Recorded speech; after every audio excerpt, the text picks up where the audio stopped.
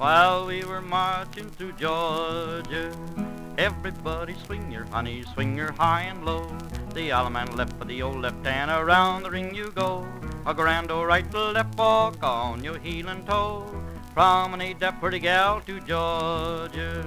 Eventually, the argument about whether the ballots were valid or not erupted into violence. Figures from outside the electoral process demanded a chance to prove or disprove the transparency of an election. One group claimed that the ballots cast early were suspicious and they had questions about the chain of custody for those ballots. Tempers flared, insults flew, and in the end, one man lay dead. Yeah, 1777 was a crazy year for sure. This is Moving Through Georgia, Episode 5, Joseph Habersham.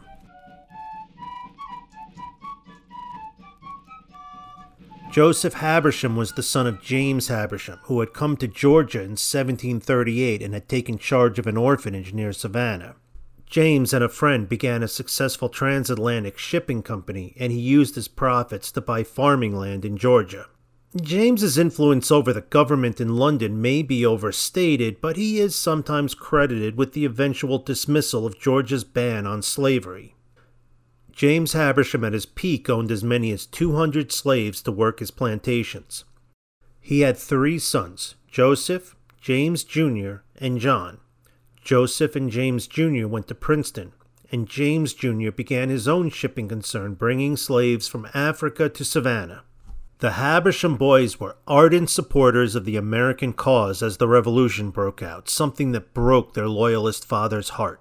James Sr. lived to hear about the fighting at Lexington and Concord, and in a letter to a friend, James expressed that with the outbreak of hostilities, reconciliation was now out of reach. He died in August of 1775, leaving generous bequeathals to 3 sons. Now I'm working mostly from the Georgia Historical Quarterly article entitled Joseph Habersham and the Revolutionary War. In 1775, Joseph was a member of the Georgia Council of Safety. Apparently they felt they would be safer without the British around. He had been appointed to a special committee to evaluate sources of powder and ammunition for rebel troops. He and other committee members resolved the situation by raiding the King's store of powder in Savannah and seizing up to 600 pounds of gunpowder. Later, Habersham and others on board a schooner would capture a British supply ship carrying 14,000 pounds of powder and other military supplies. So was he a pirate? Was he a thief? Was he a privateer? This action was one of the first actions of the Revolution in which the Americans were successful, but it did happen before the Declaration of Independence. Let's go with the term privateer. This is only a 10-minute podcast, and we have a long way to go with Joseph Habersham. Habersham's admirers pointed out that soldiers at Bunker Hill fought the British with powder stolen, appropriated by Joseph Habersham and his band of patriots. Joseph joined the Continental Army as an officer and began a truly podcast-worthy career. In 1776, he accepted the mission to arrest the British governor of Georgia, walking right into the governor's home and announcing the arrest. He was known as a brave and decisive officer, possibly with a slightly over-hot temper, but he was well thought of by his superiors. And now we go back to that questionable election. The governor of Georgia called for an election to select delegates for an upcoming constitutional convention. That was a constitution for the state of Georgia.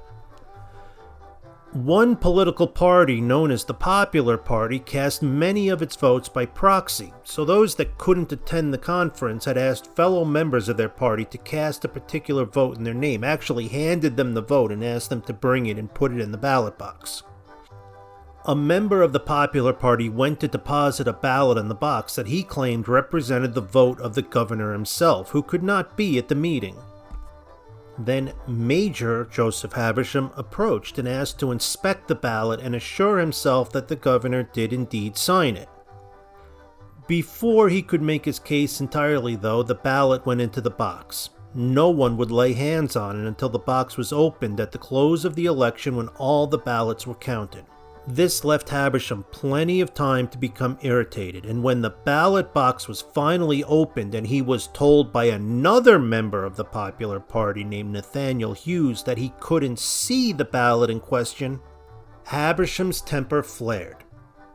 He insulted Hughes, who then laid hands on Habersham and threw him down. And there may have been more. Stories differ about this part of the conflict. The fight ended with Hughes on the floor, pierced by a sword. Some said it was his own sword, and some said it was Habersham's. The grand jury was apparently about to issue charges of murder for Habersham, but the jury was abruptly dissolved by a judge who had evaluated the incident and saw that there could have been blame on both sides, or that the death could have been a mistake. The arrest warrant was never issued, and Habersham was not prosecuted for Hughes' death, and this wasn't the only time Habersham would be connected to a death due to anger. In 1777, Button Gwinnett, a delegate to the Continental Congress and a signer of the Declaration of Independence, fought a duel with Lachlan McIntosh, a political rival and Habersham's commanding officer, who was trying to eclipse Gwinnett in Georgia politics. There's a lot of anger between these guys, and we will hear from Lachlan McIntosh in a later podcast. Joseph Habersham stood as McIntosh's second. Shots were fired and Gwinnett died of his wounds after 3 painful days. Anne Gwinnett, Button's wife, complained in a letter to John Hancock in Congress that Habersham had a significant part in her husband's death. It was the job of the seconds to determine the rules and format for the duel, a job that wasn't done before the men met that morning. Habersham suggested that the men fire from only 10 feet apart, a distance that, as far as I can tell, would allow the men to aim for arms and legs rather than more critical areas, and it would let the duel end with both men under medical care and in a lot of pain, but still alive. They each had a point to prove, and they had their honor to defend. They did not set out that day to murder each other. Both men were shot in the leg, but Gwinnett's wound became gangrenous, and that was the end for him. McIntosh was never prosecuted for Gwinnett's death. After the war, Joseph Habersham served the state of Georgia and the United States in several meaningful ways. He served twice as Speaker of the Georgia General Assembly and was part of the convention that ratified the United States Constitution. He was mayor of Savannah for a while. He became the nation's Postmaster General at Washington's appointment and developed a new system to transport and sort mail using depots and delivery stations rather than just sacks of mail that moved around a circuit dropping off mail for that town. It's a hub and spoke system, and a lot of delivery systems like UPS and the Postal Service and even airlines use it today. Eventually, he left the post office and returned to Georgia. He ended his career as president of the Savannah branch of the Bank of the United States. This was a nationwide bank that could lend money to the government, or be a depository for taxes, or something. I don't really get that early bank stuff.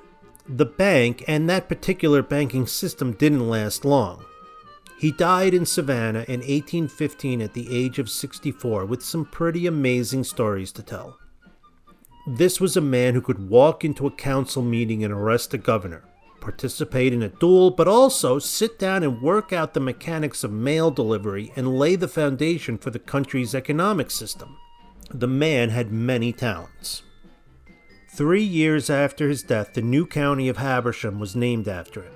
Habersham County was enormous and encompassed what is now White County, Banks, and Stevens. In episode 2, we discussed the discovery of gold in Georgia, and those sites now in White County where the Loud searched for gold were then part of Habersham County. In 1877, a poet named Sidney Lanier, after whom Lake Lanier would be named, wrote that the Chattahoochee River came out of the hills of Habersham. Now it comes out of the hills of Union County. There's also a house in Habersham County with a roadside marker stating that Joseph Habersham owned the house and spent summers there to avoid the heat, mosquitoes, and malaria of Savannah in the summer. I hate to come in conflict with another historical marker, but the archive for the U.S. House of Representatives has a short biography of Joseph Habersham's career. After the Revolution, he held jobs in either Washington or Savannah until his death. Of course, that doesn't mean that he couldn't have a summer home that he visited occasionally. The same archive, though, has a biography of his nephew, Richard Habersham, which does say flat out that he lived in Clarksville, Georgia. He died in office and is buried in the old Clarksville Cemetery. You're dealing with a large, wealthy family that has lots of properties scattered about, and any place Joseph Habersham spent any time could be designated a former residence. I'd like to think that Joseph Habersham spent at least some time on the land that later took his name. Okay, I have one last note about Richard Habersham, but first I want to remind you that Moving Through Georgia is a history podcast mostly concentrating on Northeast Georgia. If you like what you hear, please consider leaving us a review and maybe a favorable rating. And if you have any comments, questions, or criticisms, you can go ahead and send those to movingthroughgeorgia@gmail.com. I'd love to hear from you. Also, if you have any stories to share about living in Georgia, I'd love to hear them. Okay, one last thing. If you visit Clarksville, you can find the old cemetery around the corner from the library. Richard Habersham's grave is located there along with many other members of Clarksville's founding families. It's pretty crowded between the grave sites and the trees, but this summer in 2021, a survey was taken of the cemetery using ground-penetrating radar, and the results were surprising. In that small area, up to 235 additional graves were located, and it turns out the space was a lot more crowded than anyone had suspected. I'm recording this about 2 weeks after the result of that survey were made public, and as we go through the summer, I'm sure more information will be forthcoming, and I'm sure it will make an excellent podcast episode once it does. It's just a reminder that there's always more to learn, and the history books are never really closed for good. The Allemande left for the old left hand, around the ring you go. A grand old right, left walk on your heel and toe. Promenade that pretty gal to Georgia. That's all.